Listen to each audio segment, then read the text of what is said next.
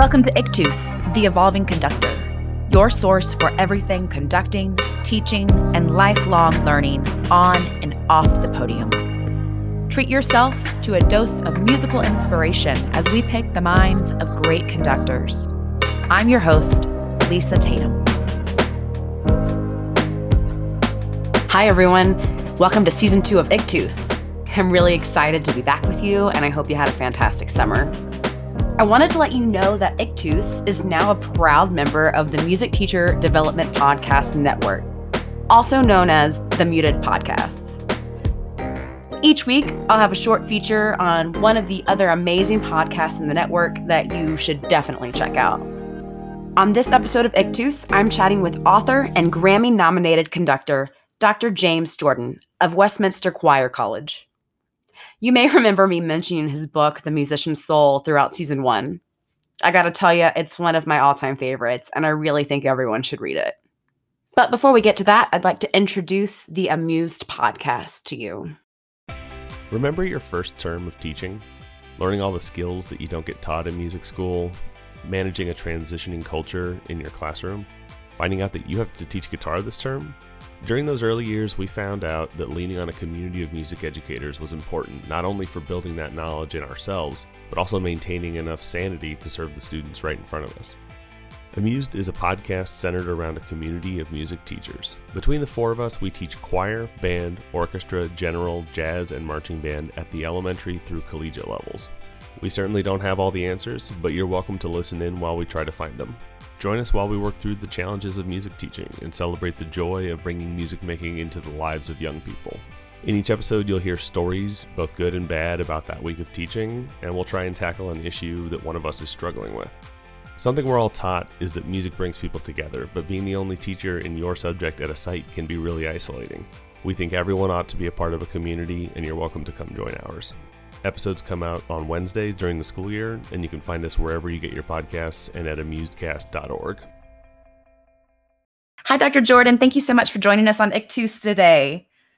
It's great to be here.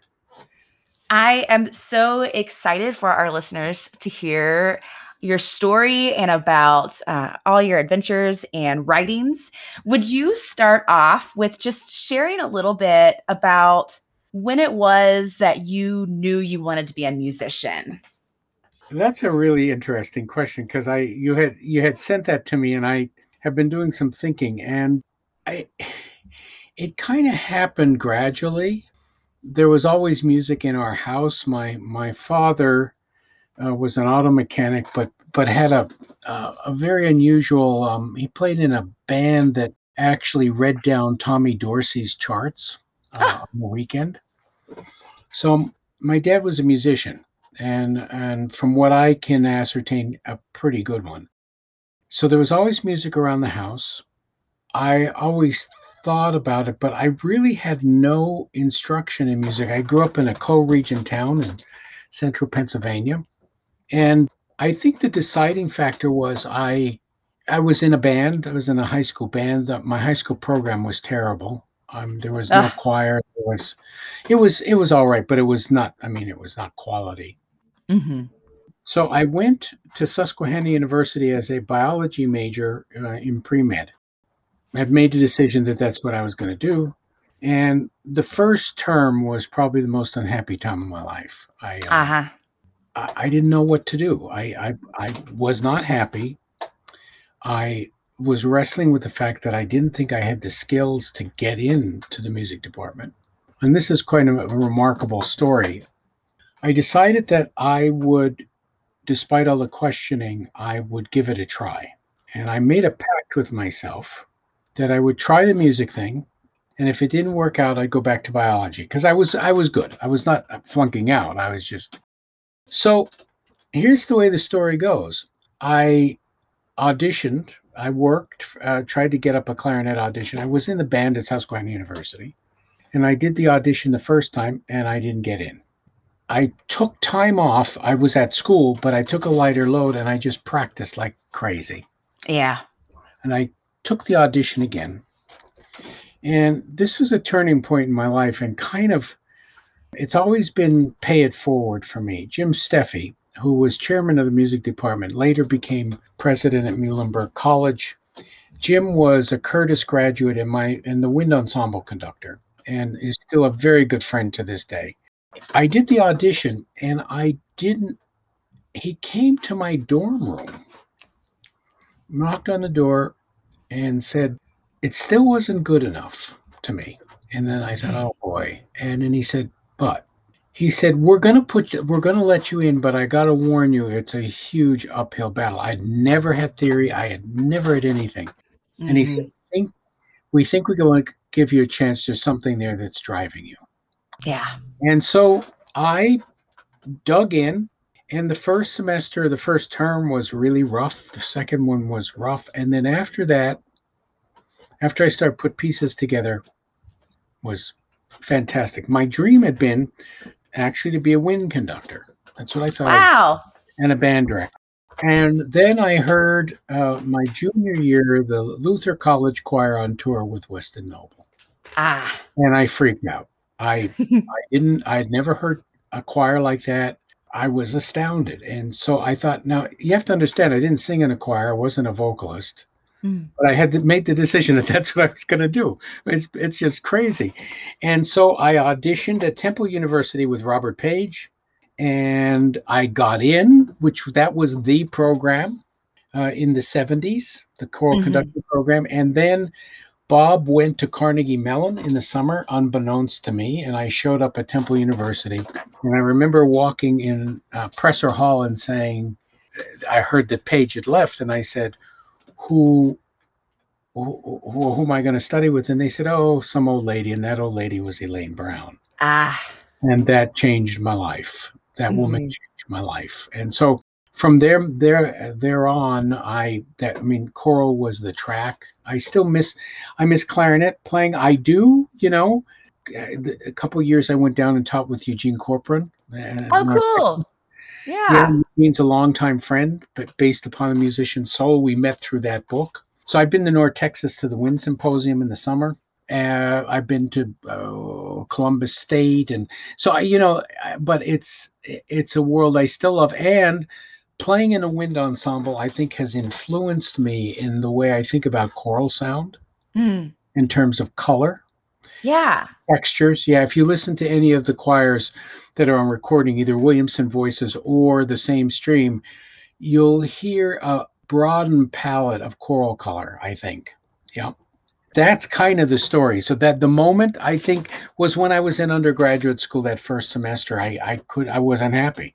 And so I decided to try it. And if I failed, I failed. And then when I got my first degree, I was thrilled. I thought I'd never have a degree in music. And here years later, I got 2 doctorates, and I can't believe this kid from Frackville, Pennsylvania has had this kind of career, It still is mind-blowing and mind-boggling, and I'm always so inspired when I hear these similar stories. And I think it's just such a great reminder for us. We never know what a student's going to do later on down the road. That's the truth. And I think also I get really irritated when I hear teachers make a judgment about whether a student has talent or not. Talent is, you never really know. I mean, now that, we have Gordon's aptitude tests, which I do think tell us about potential. But again, it's work ethic. I mean, you've had students who are so gifted and they're lazy and they do nothing with it.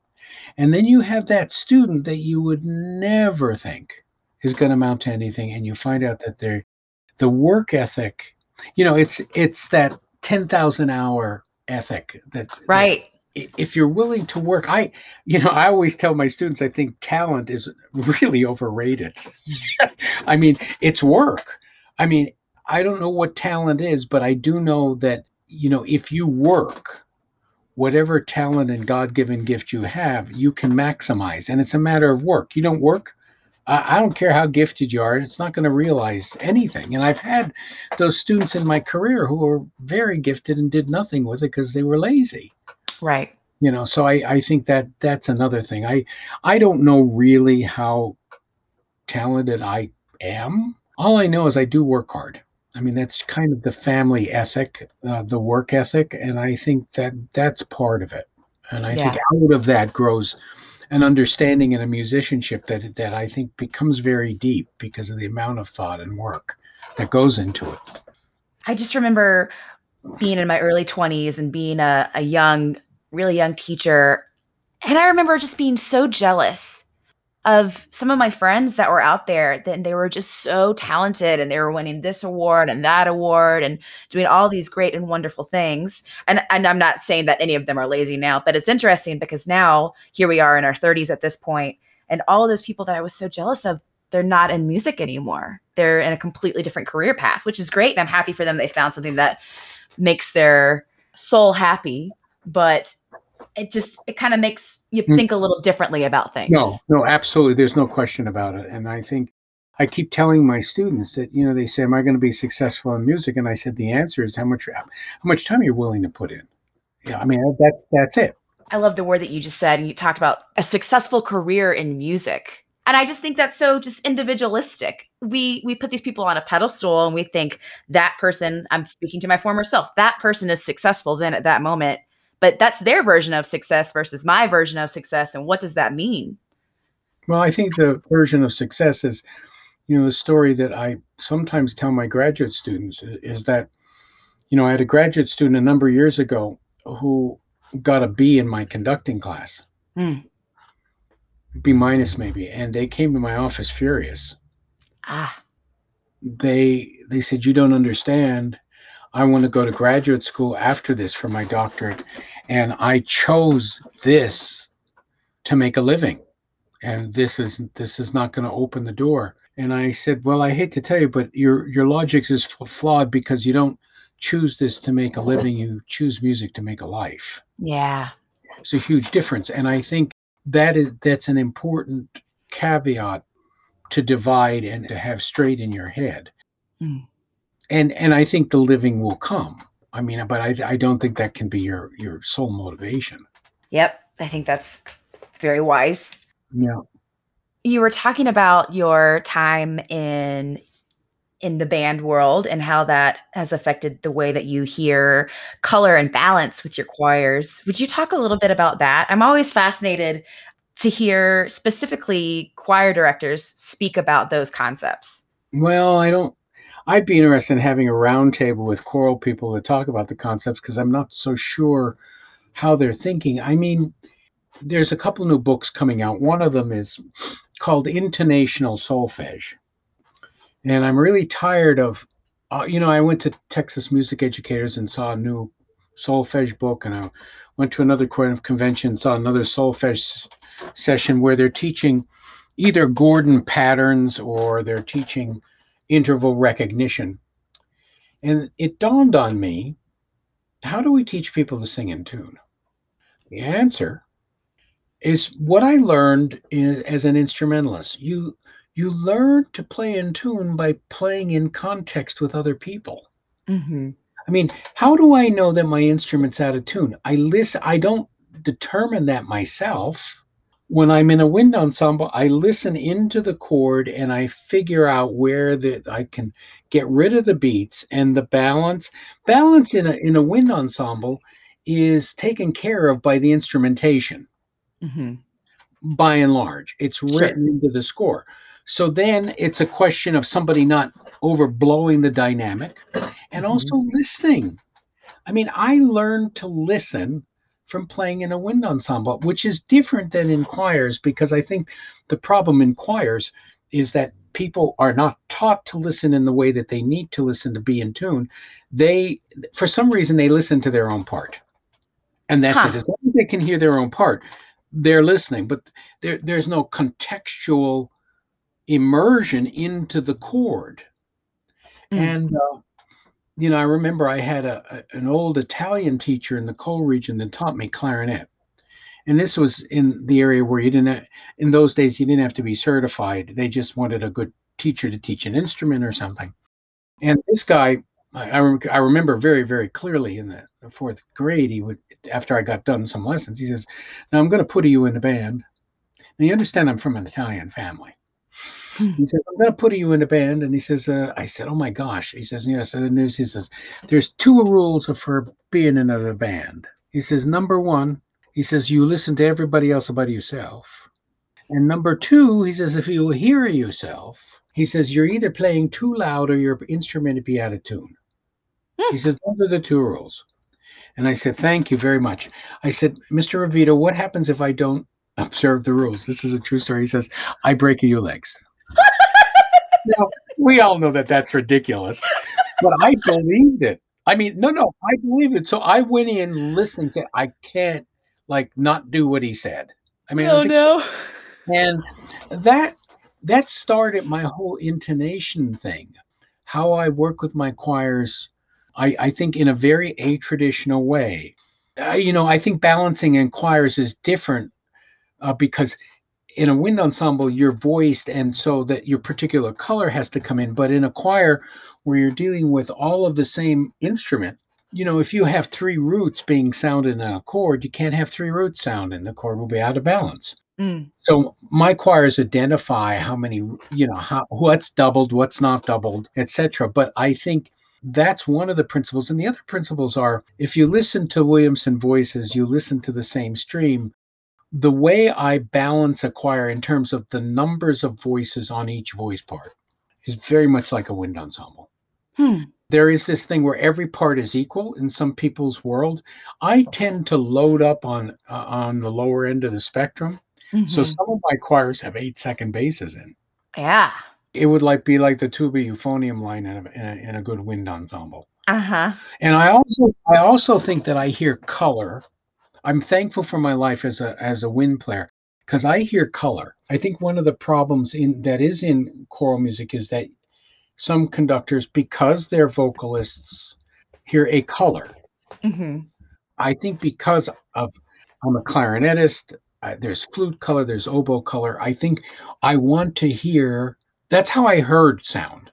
And so I think it automatically refracts into a choir. And I'm very thankful for it. I mean, I'm always listening for color, and I think that's a direct byproduct of my time in a wind ensemble.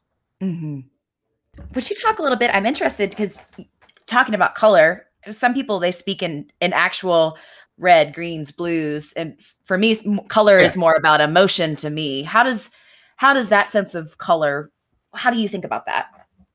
Well, the issue with color, I think, is ignited by the breath of the conductor. I think I breathe colors. Look, I think for some pieces that are very difficult, that I think are inherently monochromatic in their scoring, my choirs do. If I have a synesthete in the choir that hears in color, I go with their judgment and we color the score.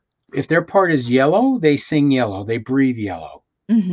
I think for one of the great tools that both conductors in the wind world and orchestral world and choral world have at their disposal is the power to breathe and to neurologically transfer their fantasy of color into the sound magically, neurologically.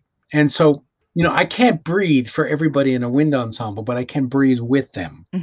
And one of the things that made a lot of sense to me, a number of years ago, I was teaching with Donald Nally, who conducts The Crossing. And I think Donald's one of the great conductors, and he's a friend and has a couple Grammys. But I remember him saying, and getting in front of there's a book called The Musician's Being, where the whole premise of the book is based on this.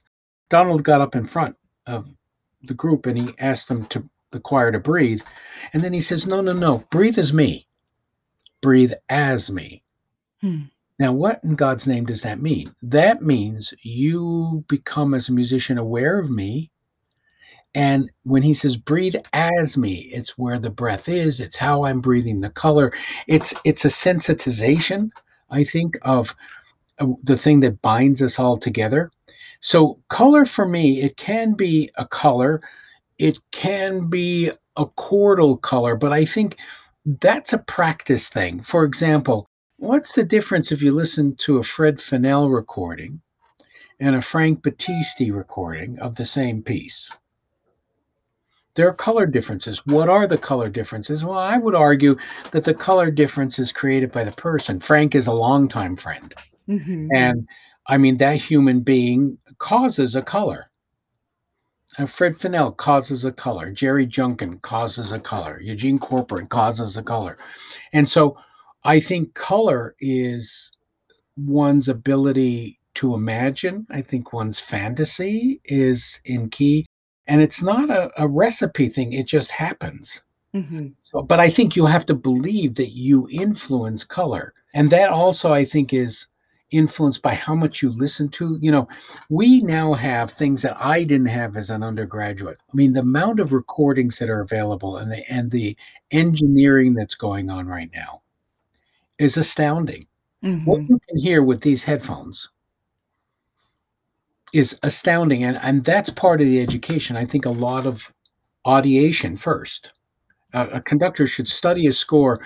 One of the things I do with my grad students is I don't want them to look at a score. I want them to listen to it about 50 times and then look at the score, input the sonic materials. And I don't think conductors do that enough.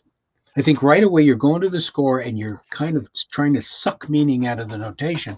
Not that you're going to copy a Fred Fennell or a Frank Battisti or a Eugene Corcoran, but at least you can have an idea of what the piece sounds like, and then build in your own audiation the ability to hear that when the sound isn't present. The bottom line in all this is you realize that after score study, you should be able to sit with a score and hear the whole thing. Mm-hmm. And if you can't, you need to do more listening, however you learn a score. But I think that's also important. I mean, this idea of fantasy. The other thing I think you have to be prepared for is once the fantasy's in place, that your ensemble will show you another viewpoint of the piece of music that you're able to take in. This is not about you inflicting upon an ensemble your biases. You're just one musician in a room of many. Mm-hmm. And you have to, I think this is the other mistake that conductors make. They legislate and dictate a sound world interpretation that doesn't include the performers. I mean, we do have business on monitoring intonation and good tone, color, and balance, etc. But after a while, you have to allow them to be musicians, and there's a certain vulnerability that is necessary for that to happen. So I think that's a very sticky wicket. Mm-hmm. That ability to imagine and allow at the same time is an important skill for conductors and teachers. It's a fine line to walk too. Yeah. And I think our job is to empower our musicians and to make them understand that they are being listened to and that they have a voice. I think ensemble singing and ensemble playing is this human thing about empowerment. And the most recent book is The Musician's Empathy. Mm. And one of the things this was the book I wrote during the pandemic lockdown. It dawned on me that I have never used the word empathy in my writing. After 60 books, you think, and I have a student in Germany who's actually a pretty well-known opera conductor who wrote me because I was kind of lashing myself in the early part of the pandemic in one of his lessons about this empathy thing. And he wrote me and he said, "Oh, no, Dr. Jordan," I don't know the exact page, but he said, "On page 134, you do mention it once." That was no damn help. But I do think we've missed a point in conducting and teaching that it is an awareness that every rehearsal, we need to be able to walk in the shoes of somebody else. You have to become another person. And this causes the hearing, I think, to literally open like a peacock tail. Mm-hmm. And to, on our best days in teaching, Lisa, we do this. Mm-hmm. We become very sensitized to a student or something. But I do think this one book that I quote in the empathy book, it's pretty shocking, but the quote is something along the lines that people who are not empathic are evil. I know that's pretty dramatic, but if you're not willing to walk in walking in another person's shoes, that's really kind of the start of inhumanity. And the other book that is somewhere in my study here, this is a book that written by an autistic young man.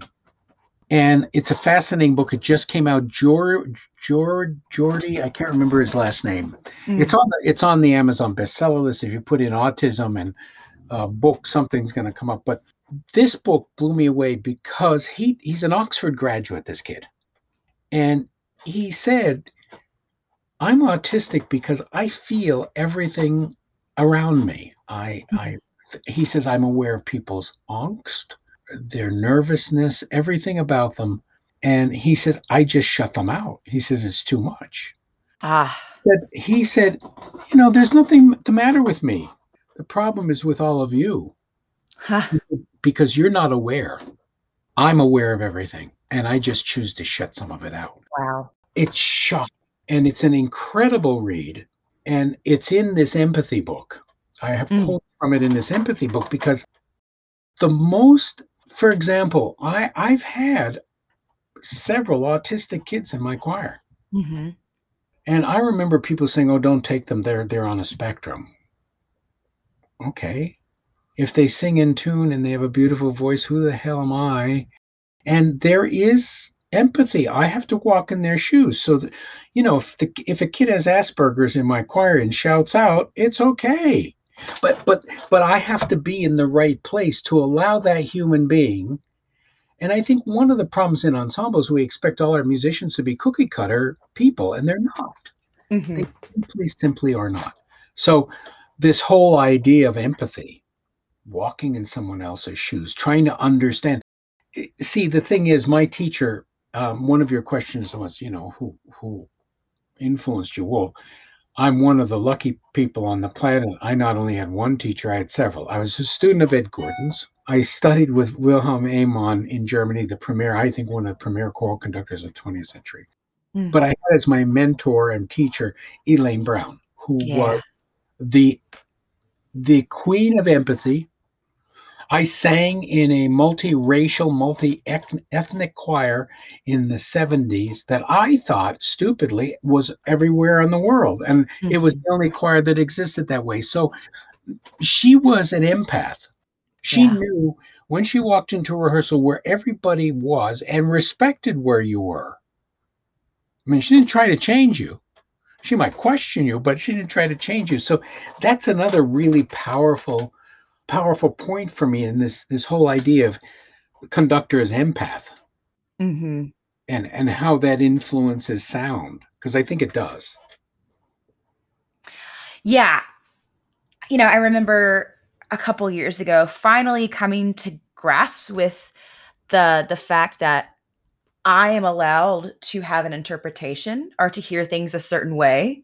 And so I just remember the first time that I felt like that on the podium, what that turned into was I was demanding that the ensemble played it my way rather than meeting them where they were and then making little adjustments here and there so that we could create something that was unique to us as a whole unit.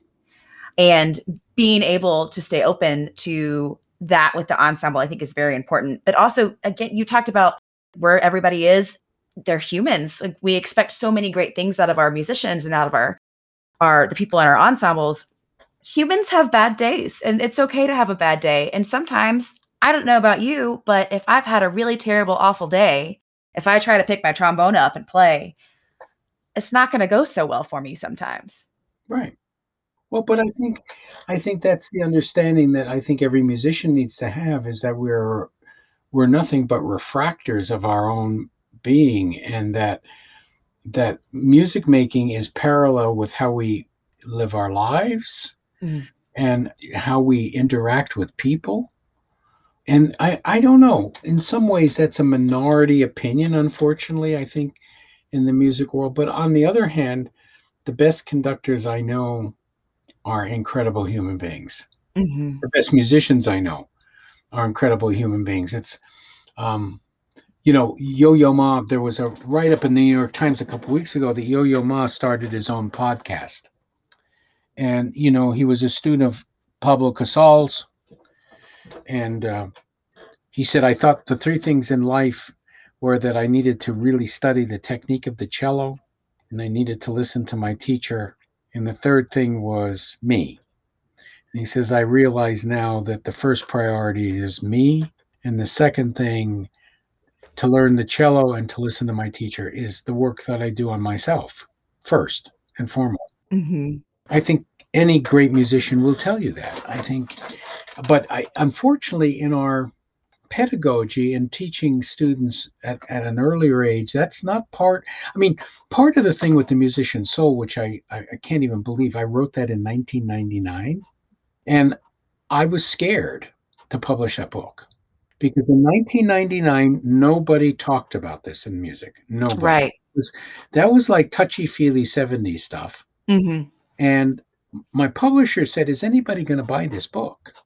And I said, "I don't know." I said, "They'll either look at me as a charlatan or they're going to embrace it wildly."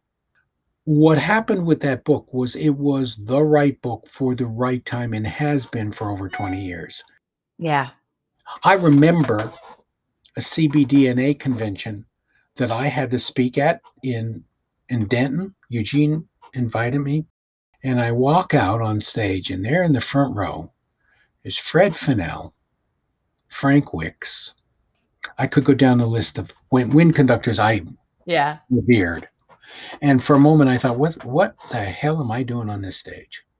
And I talked about the essence, the themes of the musician's soul. And then afterward, there was a little book signing.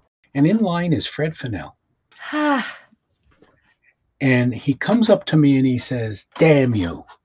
He says, "I should have wrote this book. I do all of this and you beat me to it.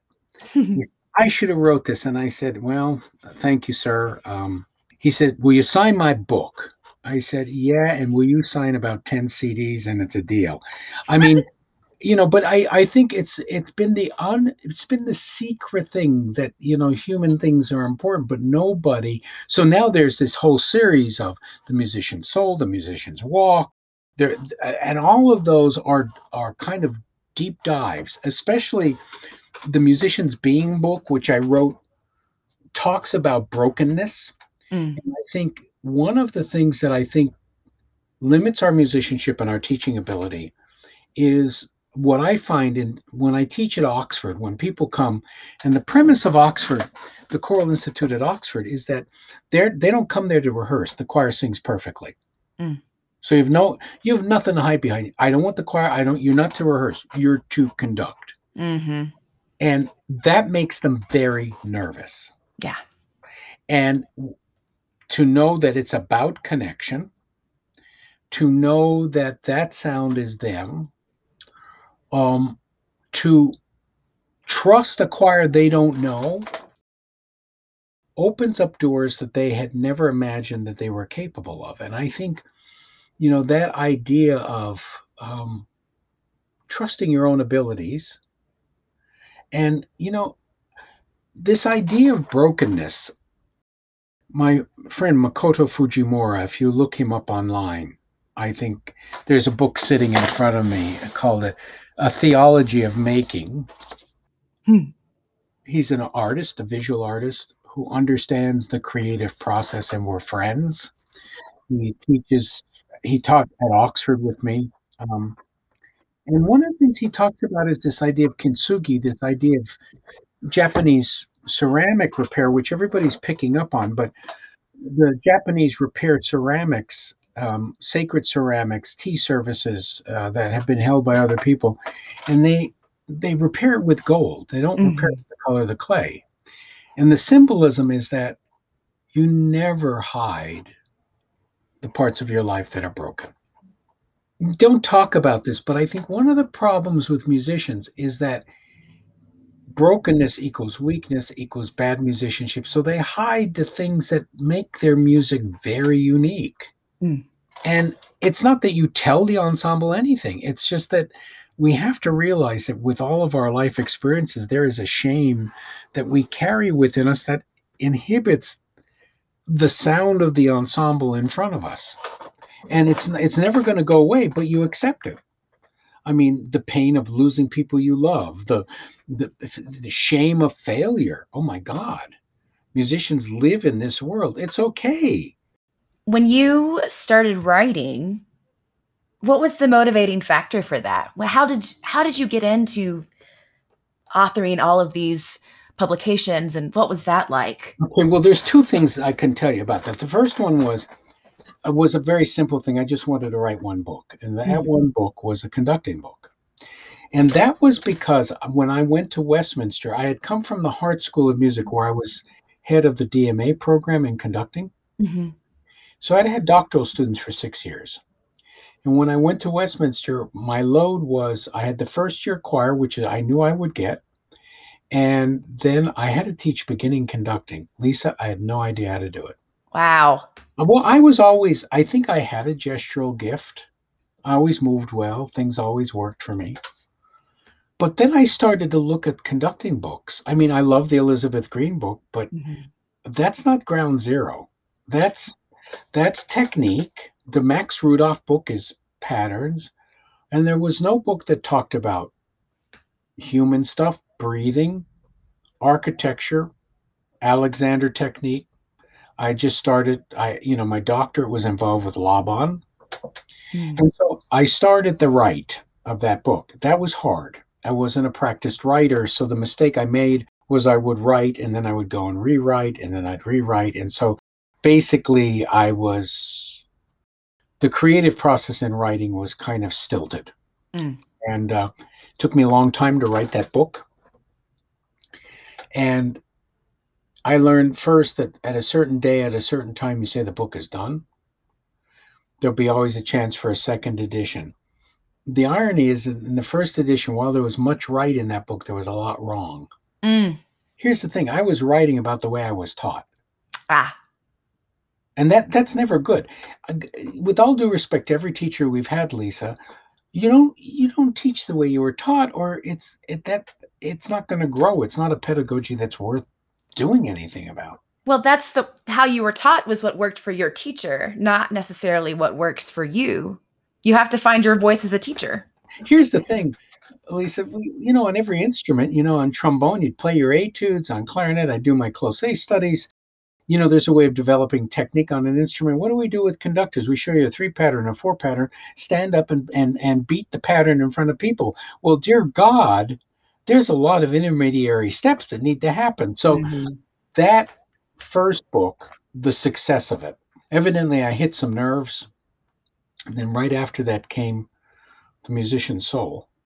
Certainly the motivation, people think I'm, with all the books published, I'm just loaded. I'm rich. No, you don't publish to get rich. Trust me. There's no money in publishing. There really isn't. But, I am thankful that because of Ed Gordon taught me how to think. And I think that's one of the things when we teach musicians, we don't teach them to think. We sit down with the etude book, we play our sonatas and we study our scores. But I don't think conducting teaching necessarily always allows for the space to think and create and foster your ideas. I think that's a problem. I think that's a big problem. Questioning, the ability to question what your teacher's telling you. So, for me, that process of figuring something out to teach it better is fascinating to me. Once I identify what I want to write about, then it's easy. Then it's really easy. Oh my goodness. We're running a little short on time, and I want to make sure I'm respectful of your time too. But so I have a couple rapid fire questions we could wrap up. Fantastic. Let's go. Okay. Awesome. Okay. So the first one is, what's a concert that you'll never forget? Arvo Pärt, Canon Pocoyonen. My choir did this. This is a 90-minute sing, all in D minor, with grand pauses that are between 4 beats and 24 beats. The choir there is no intermission. It's 90 minutes of singing. Wow. It was life-changing. We recorded one of the movements on a CD called Silence into Light. That was life-altering for me and for my choir. That performance, that one. And I think second is the recording that was involved. I have to give you a second. Yeah. The recording of Annalise, the actual recording sessions that ended us up with a Grammy nomination. Wow. That was a unique human space, which I will never forget in my entire life. It was one of those times when incredible Lincoln Trio was our trio, and it was, we knew we had created something special from a choir that theoretically didn't have a right to sing that well. So those are the two. You asked for one, I gave you two. I love that. I love both of those. Those sound like incredible experiences. What's the best meal you've ever eaten? Oh, okay. Fish and chips in Oxford. There you go. Yes, at a place called Cuttlefish. It's my favorite restaurant, and I missed it. We haven't been there in 2 years because of the lockdown. I live in that restaurant, and I live for their fish and chips. That's it, along with a Pim's cup. There you go. Tasty. That's it. That's me. I think I know the answer to this question, but who are your musical heroes? Elaine Brown, Yannick Nézet-Séguin, Wilhelm Amon, Frauke Hasemann. Mm. Yeah, all of them had a real. Gail Polk is another one who nobody will know, Gail. And also, I got to say, Eugene Corporon and Frank. They don't know this, but I've looked up to their honest music making in awe. Frank in my book is what we should all be doing and have done with our lives, without question, because he did it with honest purpose and integrity and honesty, incredible honesty. And it's sad how rare that can be. Yes. Period. Yep. Mm-hmm. Throughout the pandemic, is there anything that you binged watched and loved? No. The Howling Silence. I hated it and liked it. At the beginning, I hated it. And then if I could just get comfortable in my own room here, I didn't binge watch anything. Mm-hmm. It's strange. I did not. For some reason, I didn't have that urge to escape. I think, and I didn't want to escape. I wanted to experience what the hell this was we were going through. And because I knew at the end, and this is something I want all your listeners to understand, and I hope they understand this, and I talk about this in the empathy book. When you go back to school, you better all deal with the fact that the musicians you have will not be the kind of musicians you've ever worked with in your life, ever. They will have experienced something that you need to plug into, and I don't know what that is, but you have to have empathy, because they are different people. They are going to appreciate being in a room with other people. Yeah. I mean, this is a time to rejoice, and it's not an, oh, woe is me, we missed. No, everybody's going to be different, including us. Mm-hmm. The first time I heard live sound in April, again, I wept uncontrollably. And it was through headphones, we used Sound Jack. We had 8 singers in different rooms, but it was with no lag. I fell apart. Wow. You do know I say this in one of these books, but when there's no sound, that's when we all get into trouble. Mm-hmm. Your folks will not be the same ever again. Again, it's using that word. It's empathy and being mindful of the room that you're in at the time that you're in it. So I think that's an important one. Yep. This is probably my favorite question to ask people. Okay. You can meet any musician throughout history, dead or alive, for coffee. Who would you meet and why? Benjamin Britten. Without question. I mean, everybody would say Bach probably. I just find Britten and his music so fascinating. This is a man who wrote into his music, I think, every human conflict and struggle. I find his music so human, and I just would want to meet the man. My favorite possession in my office is one of my students years ago who went on to a business career, found an autographed picture of Benjamin Britten of him conducting. And it's in my office. And that's a human being that I think has gifted us some of the most incredible music. I mean, I think, Stravinsky's up there. But I think as a human being, it's Benjamin Britten, without question, The last one, what's one thing that you're grateful for right now? Oh, all the students I've taught at Westminster. and Williamson Voices especially, they're incredible human beings. And, I'm lucky enough, we're going to do a recording with The Same Stream. I tell all your listeners to go to thesamestreamchoir.com, one word. This is a group that forced me 6 years ago. They wanted to continue to sing together. There's no choral ensemble that can say that they have sung together for their years at Westminster. And so when we meet to do a recording, we just pick up where we left off. That's beautiful. It's in our recordings. There's one coming out called "To Hold the Light" that I would tell everybody. I'm proud of all my recordings, but this recording and the sonic world that this choir found is my ideal. That's it. End of story. It's coming out in August 22nd. To Hold the Light. There are a couple pieces on there which should be transcribed for wind band. I mean, they're just incredible pieces. So yeah, it's these incredible students that we've grown together. So yeah, that's awesome.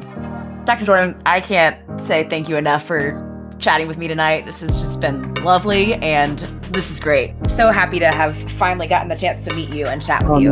No, I'm happy to do it, but it's been a pleasure. So thanks for asking. Thank you so much for tuning in. I'm really looking forward to bringing you more episodes this semester, and I'm really excited about partnering with the Muted Podcast Network. If you haven't heard, Ictus is finally moved into the real world, and we have our own website. It's www.ictuspodcast.com. And you guessed it, Ictus is spelled IC2US podcast.com.